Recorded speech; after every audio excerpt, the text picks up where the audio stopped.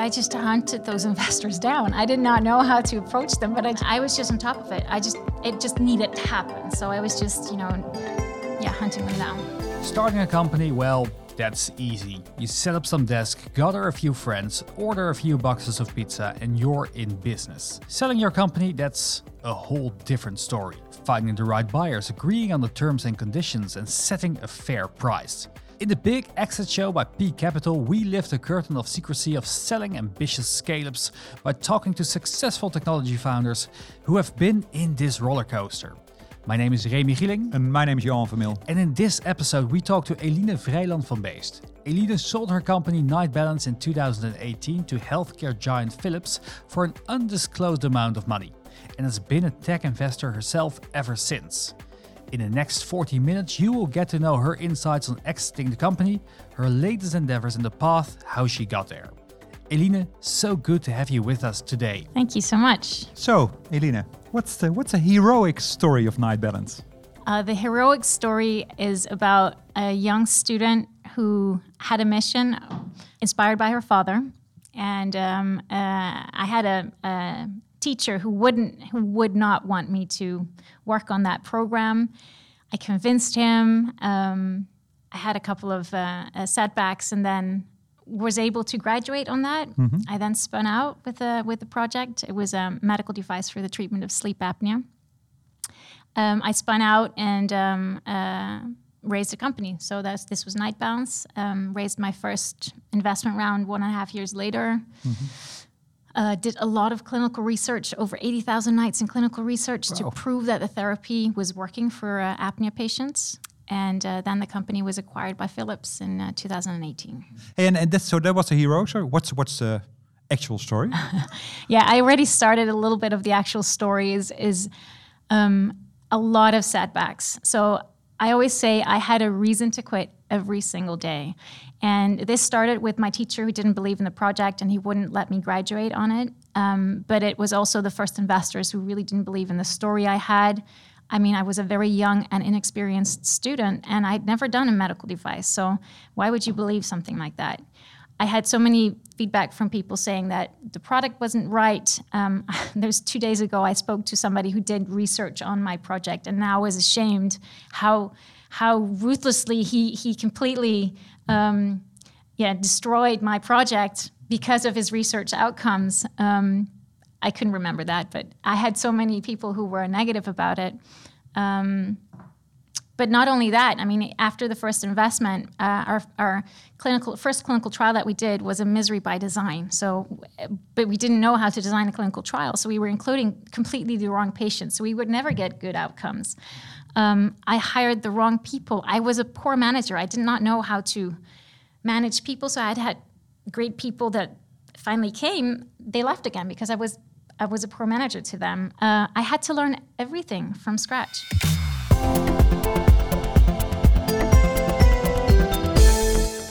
The startup phase.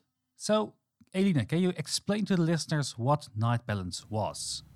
So it was a small sensor that treats positional sleep apnea. So sleep apnea is stops of breath during your sleep, and this normally occurs when you lay on your back.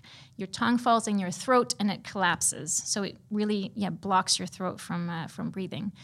So what we did, we had this small sensor. You wear it above your stomach, under your chest, and it continuously measures your sleeping position. And what we tried to do is train people to sleep on their sides, because on the side, the tongue doesn't block the airway, and the airway stays free.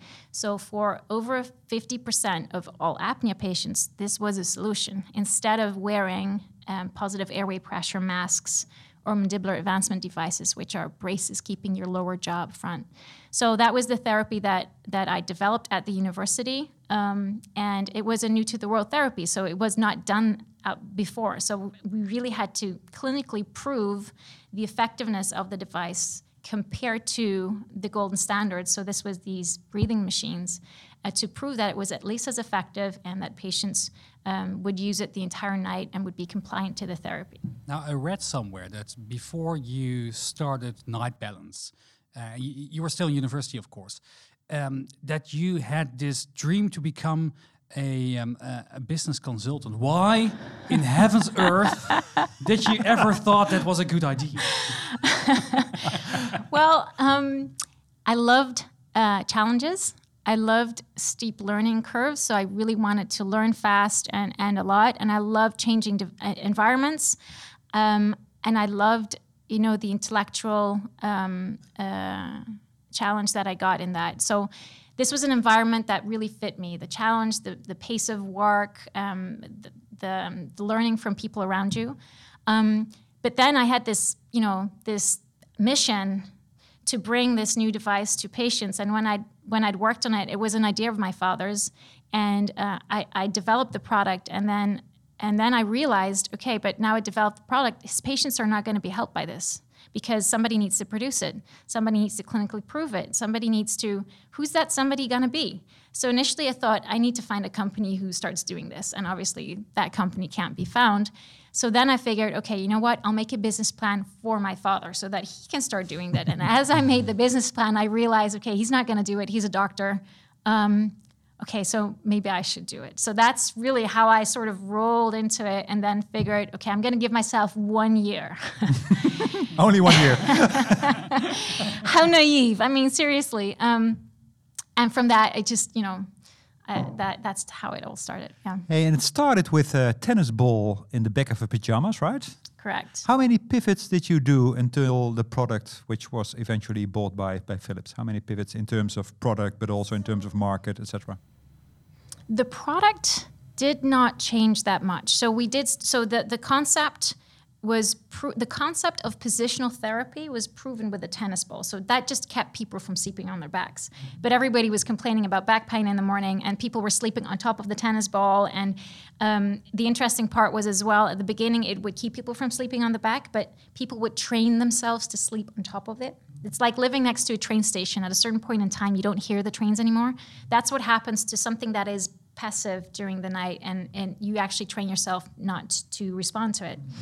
So we knew it had to be something active, but we started with RFID tags and beds that would inflate, partially rolling you to the side, pillowcases that would inflate. I mean, there was thousands of ideas that we literally tested. We made mock-ups, we tested with people, and pretty soon we came to the idea of a sensor that was worn on the chest. We did research with Teno to understand which areas of the body were most sensitive to feedback during sleep. Mm-hmm. So the concept was actually there quite soon.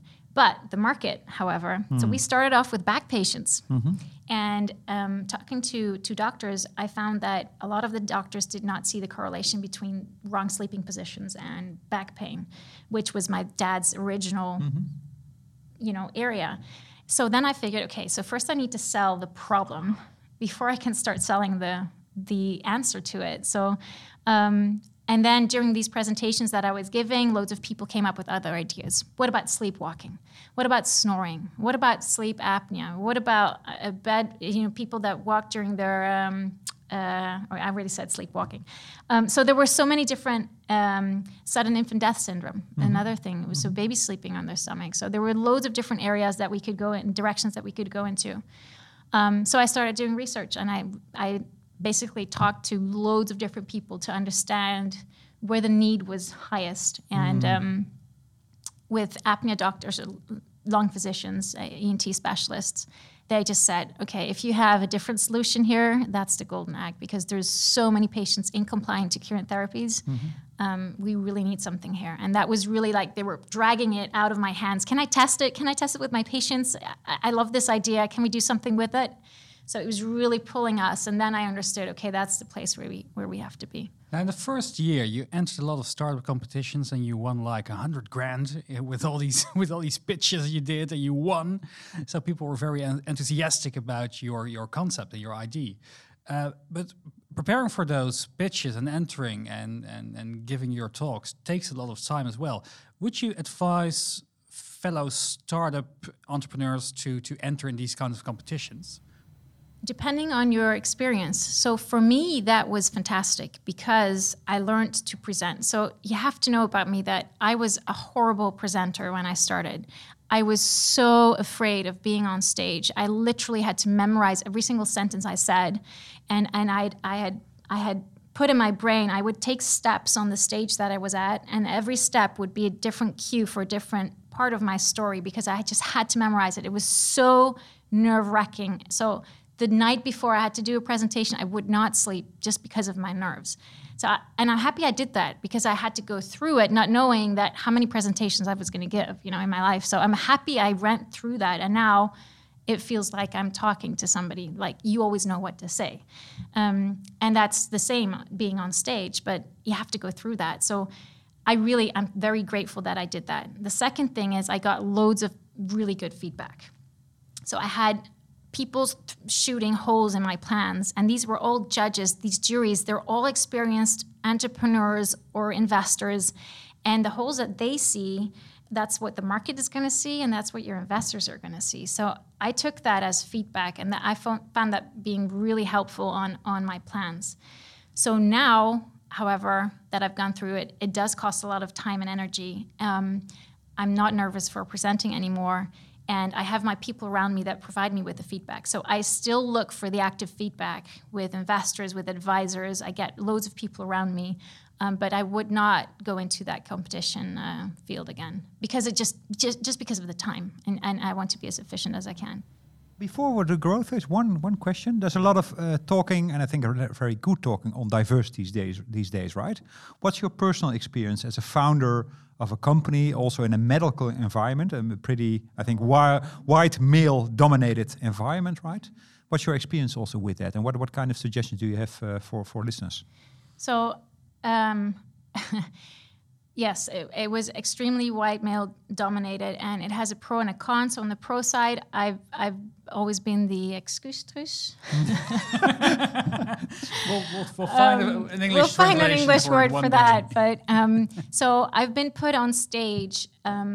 For example, on the exit of Philips, I've been put on stage with the CEO and founder of Galapagos, at that time worth 15 billion or something, I don't know. And Edwin Moses, from the CEO from Ablings, another billion-dollar company, and then me. So that was so obviously, we don't have a lady in this position, so we'll look for the somebody who comes closest. The new kid on the block, exactly. So, that's the positive of that is I get a lot of opportunities. I get a lot of chances. I'm easily in the picture. But that only helps you so little because in the boardroom, in your management team, talking to doctors, the unconscious bias is just, undescribable. And even people who tell me that. So people in my own team who say that they're absolutely, I mean, they think it's ridiculous and etc. But then I'd give them a little joke. These quizzes that you do. So there's dad sitting with his son in the car and going for a job offer, and they're driving really fast because he's late and yada yada yada. And then all of a sudden, the CEO of the company, the billion-dollar company, calls in saying, "Good luck with your job offer." And how can that be?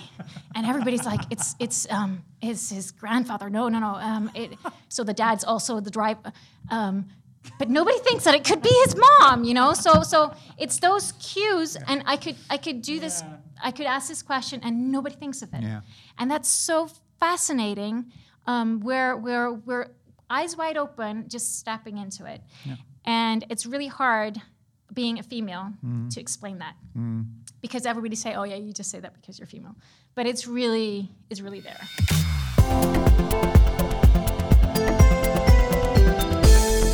Let's turn to the growth phase because we want to have loads of time to talk about the exit as well. And from P Capital, as a SaaS and a software investor, I know that raising money with hardware is really, really hard. That's why it's hardware, right, and not software.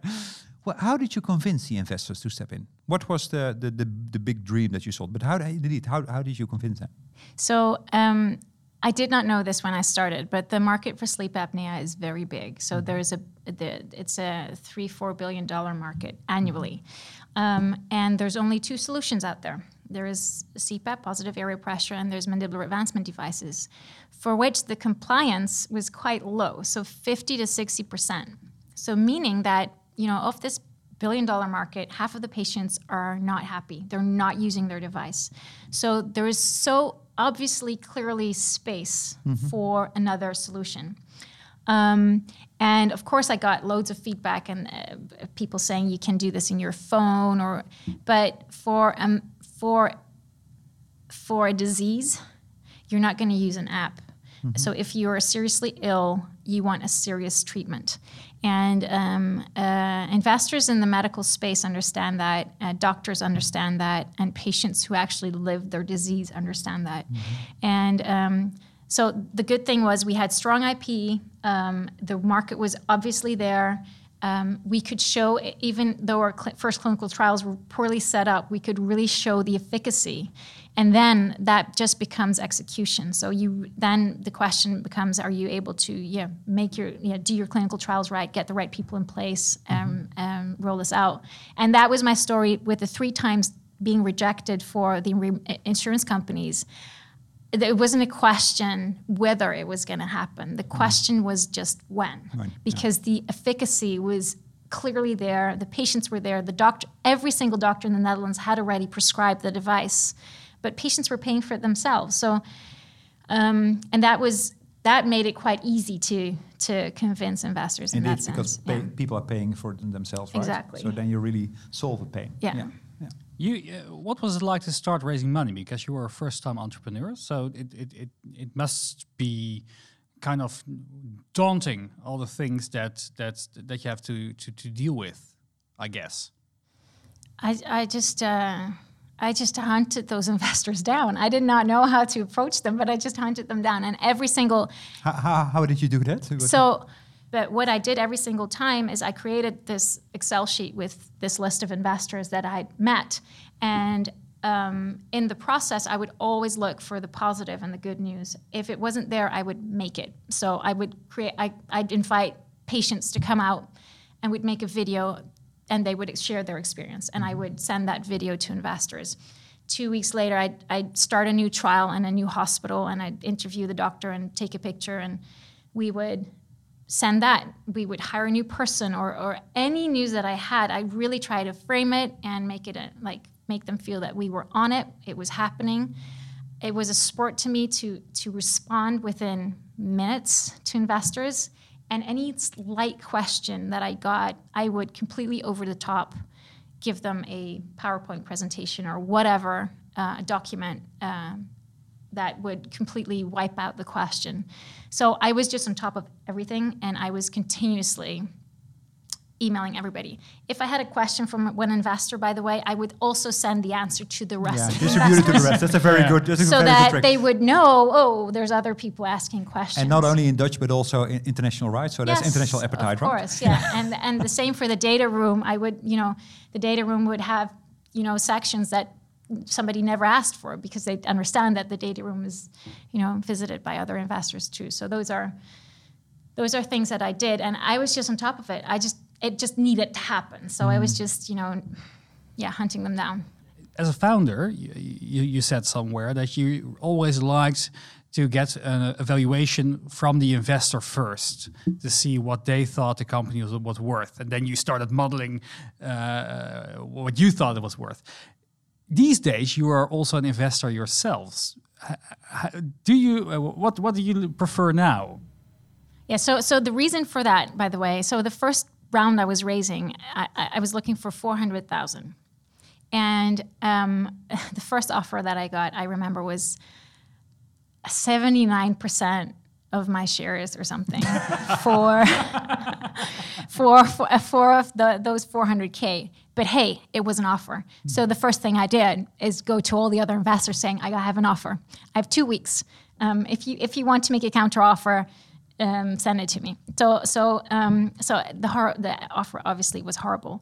But then for the same 400, I got a way lower percentage from a different investor, and I was negotiating with them, and they would not lower that percentage. And I just figured, okay, if you're not going to lower the percentage, and that was a clear cut to them because they were early stage investors and they just wanted a certain share, then we have to hire them out. So we finally raised over $1 million in that round for that same percentage. So we negotiated the other direction. And that's how I really found out that it sometimes is just the ticket size of an investor, or it's about the rules that they internally have on the stake that they take. So it becomes so precise, and you can't see that on the outside from an investor, right? So I still like that approach. Being on the other side, I'm often scared off by valuations that startups have and the image that they have of themselves.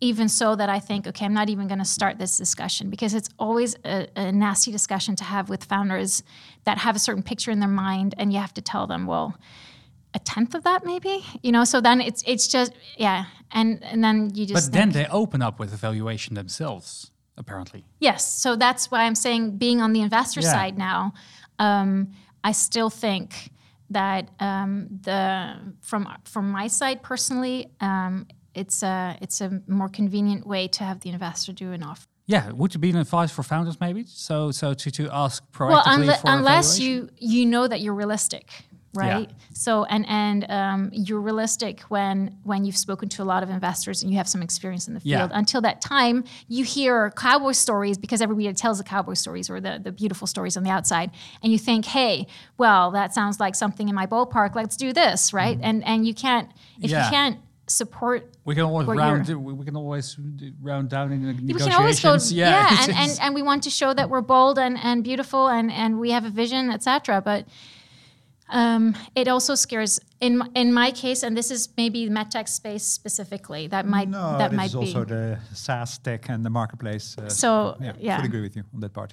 Yeah, but and maybe it's style. I tend to be more on the humble side than but I think also in terms of valuation, you can raise a very large amount or a very big chunk of money, right? But I think if you as a company ready for that, right? Because otherwise you will have a big valuation now, but then you run into the problem later that the next investor will not join, right? So I think it's very good to raise some decent money indeed, but have a very good plan and a very good foundation for that, really, to go for that.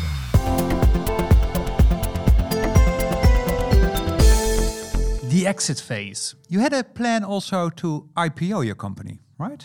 That was one of the options that you had when you were selling your company indeed to Philips, but also you were thinking also in raising around, etc. So you had different options on the table for yourself, what you could do. How did you make that choice? Where to go for?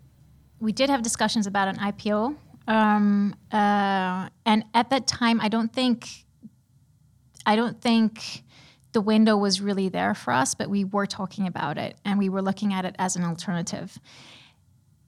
One of my competitors, I would say, with a not a superior product, it's still dysfunctional, and they don't have a lot of. No, seriously, the clinical trials are not that good. But they went IPO and they're over 500 million on their launch in the market. And then I really felt, okay, well, maybe we've made the wrong decision there. But so it was an option. We did talk to banks, but the offer from Philips already was on the table. And the negotiations were going on, and everybody was getting quite excited. So that point we figured, and we made a decision to pull through and go for the exit. What was your personal reason to sell the company eventually? So I knew I had to sell it when I started it. When I took the first money, I knew I had to sell it. So and my mission had always been to bring the product to the patient. And it made so much sense that Philips, who has thousands of people on the street visiting all these doctors, they were already doing over $1 billion in sales in sleep apnea market. It made so much sense to use all of that instead of building all of that myself. And my mission was to bring it to the patient. So that was the fastest route to it. So that made it very easy for me to let go of that. Yeah. And how did the process went? How did the process? Did you hire external expertise? Did you do fully yourself? The help of the VCs involved? Yeah. So my VCs definitely helped me out a lot. And I think though in the beginning, they left a lot to me as a CEO, and I also got the message saying, okay, if we're on your side, then they won't, you won't be trusted or seen as a good CEO if you need help from your investors. But now on the other side, I think that's dumb because investors do this every single week, every single month. They're experienced in this. As a CEO, you do this once, maybe twice in your life. So reason for this podcast? It doesn't. So it really doesn't not make sense to do that on your own. So I'm very happy that my investors and especially the chairman of my board, he was dubbed the chief exit officer because he'd done so many exits in his life before. So he really helped me with the negotiations and the CFO. So we did, the three of us were there. And you didn't hire any other external help? No. So typically you could look for a lot of different companies that could acquire you. In our case, I'd spoken to Philips 2 years earlier. They were already interested. So you have to know this. At these conferences where all the industry comes together, we always looked for literally a space that was opposite of Philips or opposite of ResMed. So those are the two big players in the field. So they'd see me grow every single year, seeing more doctors coming by, and we got to know. Bigger stand. A bigger stand. Yeah, bigger stand. But the leadership teams are there at these conferences because the entire industry comes together. So they knew us for years. So when I mentioned I was doing a fundraise, they said, shouldn't we be talking? So we did talk, and they moved very slowly. So I said, okay, you have to do something. Otherwise, I'm going to do a 10 million round. I don't think they believed me, and they were still taking their time. So I decided, okay, we'll have to do the round with Gilde and Inkev. It became a 12.5 million round, and we closed it. And then Philips was okay. Next time round, when I mentioned we're going to do a bigger round, we're going to be focusing on closing next year. If you're interested in talking, the time is now. And that's the moment when they speeded up their process, and they came with an offer quite soon. And we obviously knew their biggest competitor as well. So we literally had the same presentations in the same week for them and their biggest competitor. Oh, wow. Really, so really lining that up. I was pregnant, by the way. So I flew up and down until I was not allowed to fly anymore. So and then did everything what's now normal, but the rest was digital, so that I could work from home basically and do the last negotiations.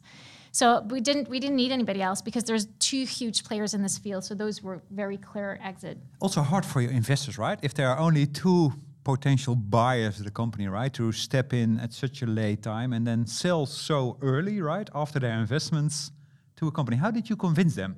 I can imagine, right, looking also at the IPO that your competitor made, right, that they are willing to say, yeah, but that was not that clear at the time. So so there was one company that went IPO and they did really well. And this was neurohypoglossal stimulation, Inspire, they're called. And so that was completely different technology and a very expensive treatment. But they did a huge IPO and did really well. But that was post our acquisition. So I don't think the space and the interest in this space was as clear as it is today at that time. Yeah. So and I think the offer that we got was interesting. I think everybody felt the momentum. I'd been working on it for 10 years. 9 years. Yeah, it's also a moment, right? Personally, also that you exactly. I just had my second child. I'd given my life a third of my life for that, and so for me, it felt right as well. And they did ask if I was open for an IPO, and that would mean a lot on my shoulders. As I said, it made much more sense to use and leverage the work that Philips had already done than to do everything. To build everything ourselves. Yeah, so, I think it's really important, right? If a CEO, I think if you as a CEO, as a founder, believe this is the right moment, right? That you should indeed be able to convince your investors and other stakeholders, right, to do that. And the steps that we had to take were really commercial. So we developed the product, we brought it to market, we got FDA approval, we did pivotal clinical trials, we got reimbursement coding, and now is really the commercial rollout. And that is exactly what, if you do an acquisition or somebody else would acquire you, that's the first thing that they would let go. So it really did. Yeah, to me, it didn't make sense in that way. The process that comes next was quite invasive, right? With the whole due diligence team. I heard they flew over from Pittsburgh, go through every single file, and the team was not allowed to know it. So we had rented. So there was a big Spaces building, just a couple of buildings next to us, and the entire team, because Philips is on the stock exchange. Nobody was allowed to know about the acquisition. So just my management team knew about it, and so the entire team was just in the office working every day, and we would leave for meetings, right? Mm-hmm. And did they figure out at one point there might be something going on? No.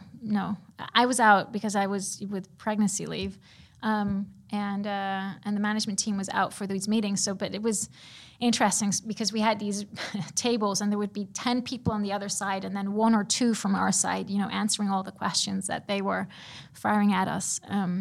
It was very intense, but I think we were well prepared, and the data room was quite fresh because it filled it 2 years earlier. We added the latest documentation to that, and then they're obviously digging through every single detail of it. I remember being really proud of my team because I had a really strong management team, and they were really able, in much more depth than they obviously were able to, answer any question that was asked to them. So I think they were quite impressed, and I was really proud of them when I saw them do their thing. Yeah. Who did the negotiation at that time? Because one, it's indeed also the valuation, but also it's other terms like there can be an earnout. People want you to stay, etc. Who did the final? So we did everything with 3 of us. So my CFO, myself, and the chairman of the board. Always, with all talks, the 3 of us were physically there for every negotiation. And then we would, if there were things that we would not deal at the same time, we would go back to the entire investment board, entire board basically, to talk about what our position was on specific elements that they'd suggested. And you had a mandate of the board probably, right? To say you can go between this and this, etc. regarding this. No, because we would agree everything with the entire board. And okay. I mean, it's not like you negotiate and then you get a mandate. What were some non-negotiables for you personally? Did I have non-negotiables? So I did not want. So they had quite a big earnout that they thought of in the beginning, but I'd heard so many bad stories about that I wanted that part to be as small as possible. Yeah. That's very wise. So and now I would even say no earnout at all because it just screw the earnout. It's a new title for the next podcast. Yeah. Screw the earnout. Yeah, well, it's hard because often it's so we did have earnouts that were managed by us, and those are the good ones because you can do it yourself, right?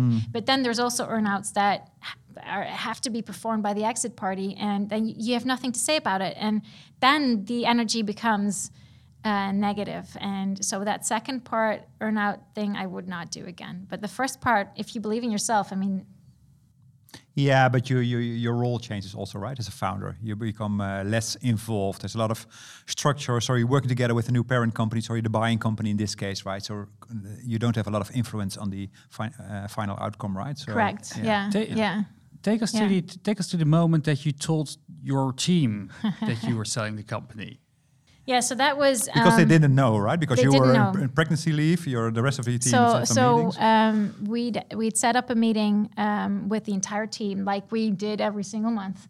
But that morning we signed in Amsterdam. We did the signing, and we had the closing, and then we drove directly to Delft, where the entire team was waiting for us. And we obviously came with the Philips people. Mm-hmm. And we had a presentation that we prepared saying, congratulations, balloons, the entire thing. And then, so the entire team was there. And there was straight after that followed a program, an integration program that was done very nicely by Philips. They had a team on top of that had done this before.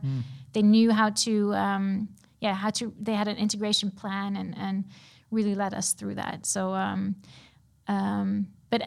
people felt that something was going on, but they really had no idea. How did they respond? Because I personally had one time when I was telling to the staff that I sold the company and they were all completely depressed. And I ordered on a moment and they all jumped on the table, right? And I think the message was more or less the same.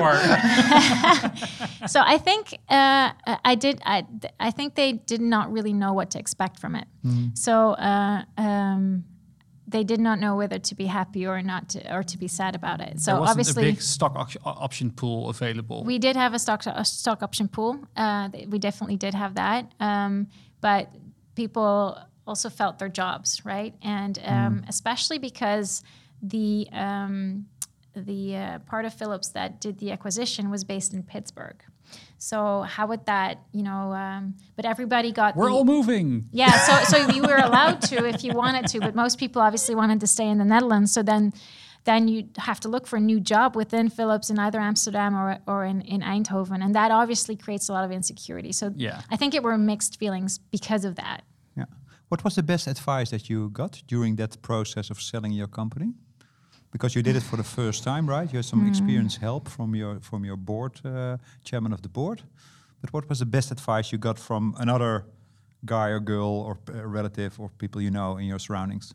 So I think not people in my surroundings. I was not sharing a lot with anybody at all, to be honest. But I was quite afraid. I mean, all these legal obligations and stuff that is put on your shoulders but I remember that the chairman of my board mentioned, okay, I've signed these things like 6 or 7 times, and it looks really harsh, but this is how it actually works out, and I would not worry about this. Whereas if I would read the legals, I'd be really afraid of what was there. And that really comforted me. I can remember that really softened me up, and I figured, okay, they don't have bad intentions here. I mean, that's not the case. I mean, and I think that really helped me. But other advice. What did you got for yourself? Most entrepreneurs give themselves a small present, or a big present. Or a big present. So this huge yacht you bought now. No, so I was still driving my Toyota Yaris I'd had for 20 years. So I bought a Tesla. That was really a present to me. But then I think the thing that I really figured I wanted to do is create moments.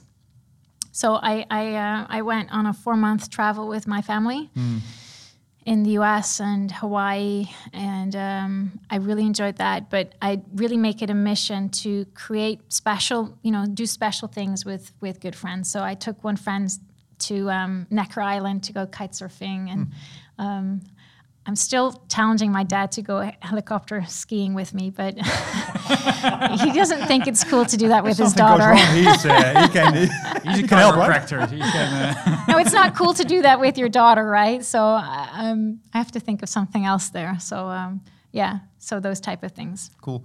Last question. What other? Do you have a tip you can share with founders who are now in the process of exiting their company? What's the? So I actually did the exit the same way as I did my fundraising. So I really hunted them down. I was in the lead of the process. It was my energy that pulled everything forward. It's not that the lack of interest on the other side, but it's just, the running business on the other side that keeps people distracted. And unless it's your energy, it's not going to move forward. So I was on top of everything. I tried to overperform on every single question that I got, and I try to create competition to really make it attractive for people to be on the continue. Ball, right? It's like a sales process, right? It really is, and it's really your energy. And I until the last day, I've been quite surprised about that. That really pushing and continuing to keep the drive there.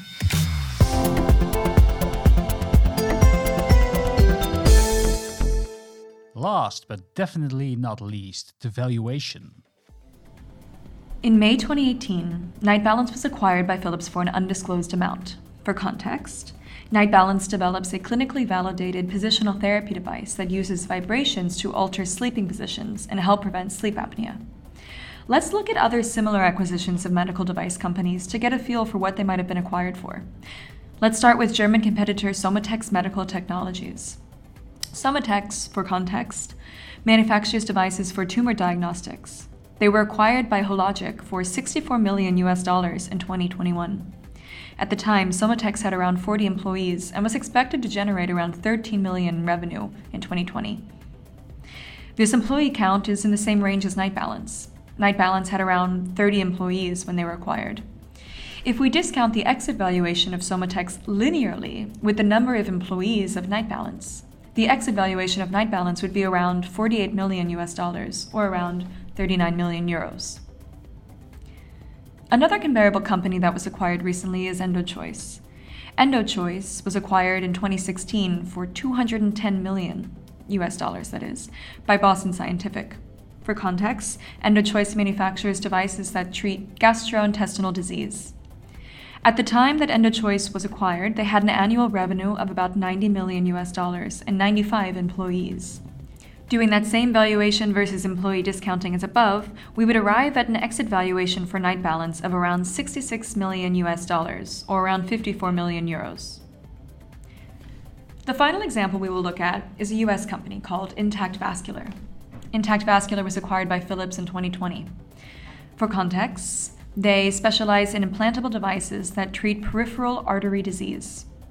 Intact Vascular was acquired for $275 million and they had already raised a whopping $150 million as well. At the time, they had around 70 employees when Philips bought them. Using the employee count discounting as above, Intact Vascular would lead me to calculate Nightbalance's exit price to be around 94 million euros. However, this estimation seems to be high considering Nightbalance raised a considerably lower amount. Nightbalance raised a Series B of around 12.5 million euros, or just under $14 million, led by Incaf Capital and Glide Healthcare Partners. Assuming a 50% dilution in this round, the investment would likely have an exit valuation of 25 million euros. Combining the above calculations, I would estimate an exit valuation of around 40 to 50 million euros for Nightbalance. This would mean a good return, around 2x for the investors within 2 years, assuming, once again, a dilution of 50% during the investment round of 2016. I love to hear the story. It was really a good story. And I can't comment on it, I'm sorry. But I really like your story. Eline, thank you so much for your time and insights today. And thank you so much for listening to the Big Exit Show brought to you by P Capital. If you want to learn from the best tech investors and how they exited their companies, please subscribe through your favorite podcast channel. And I hope to see you soon at the next episode.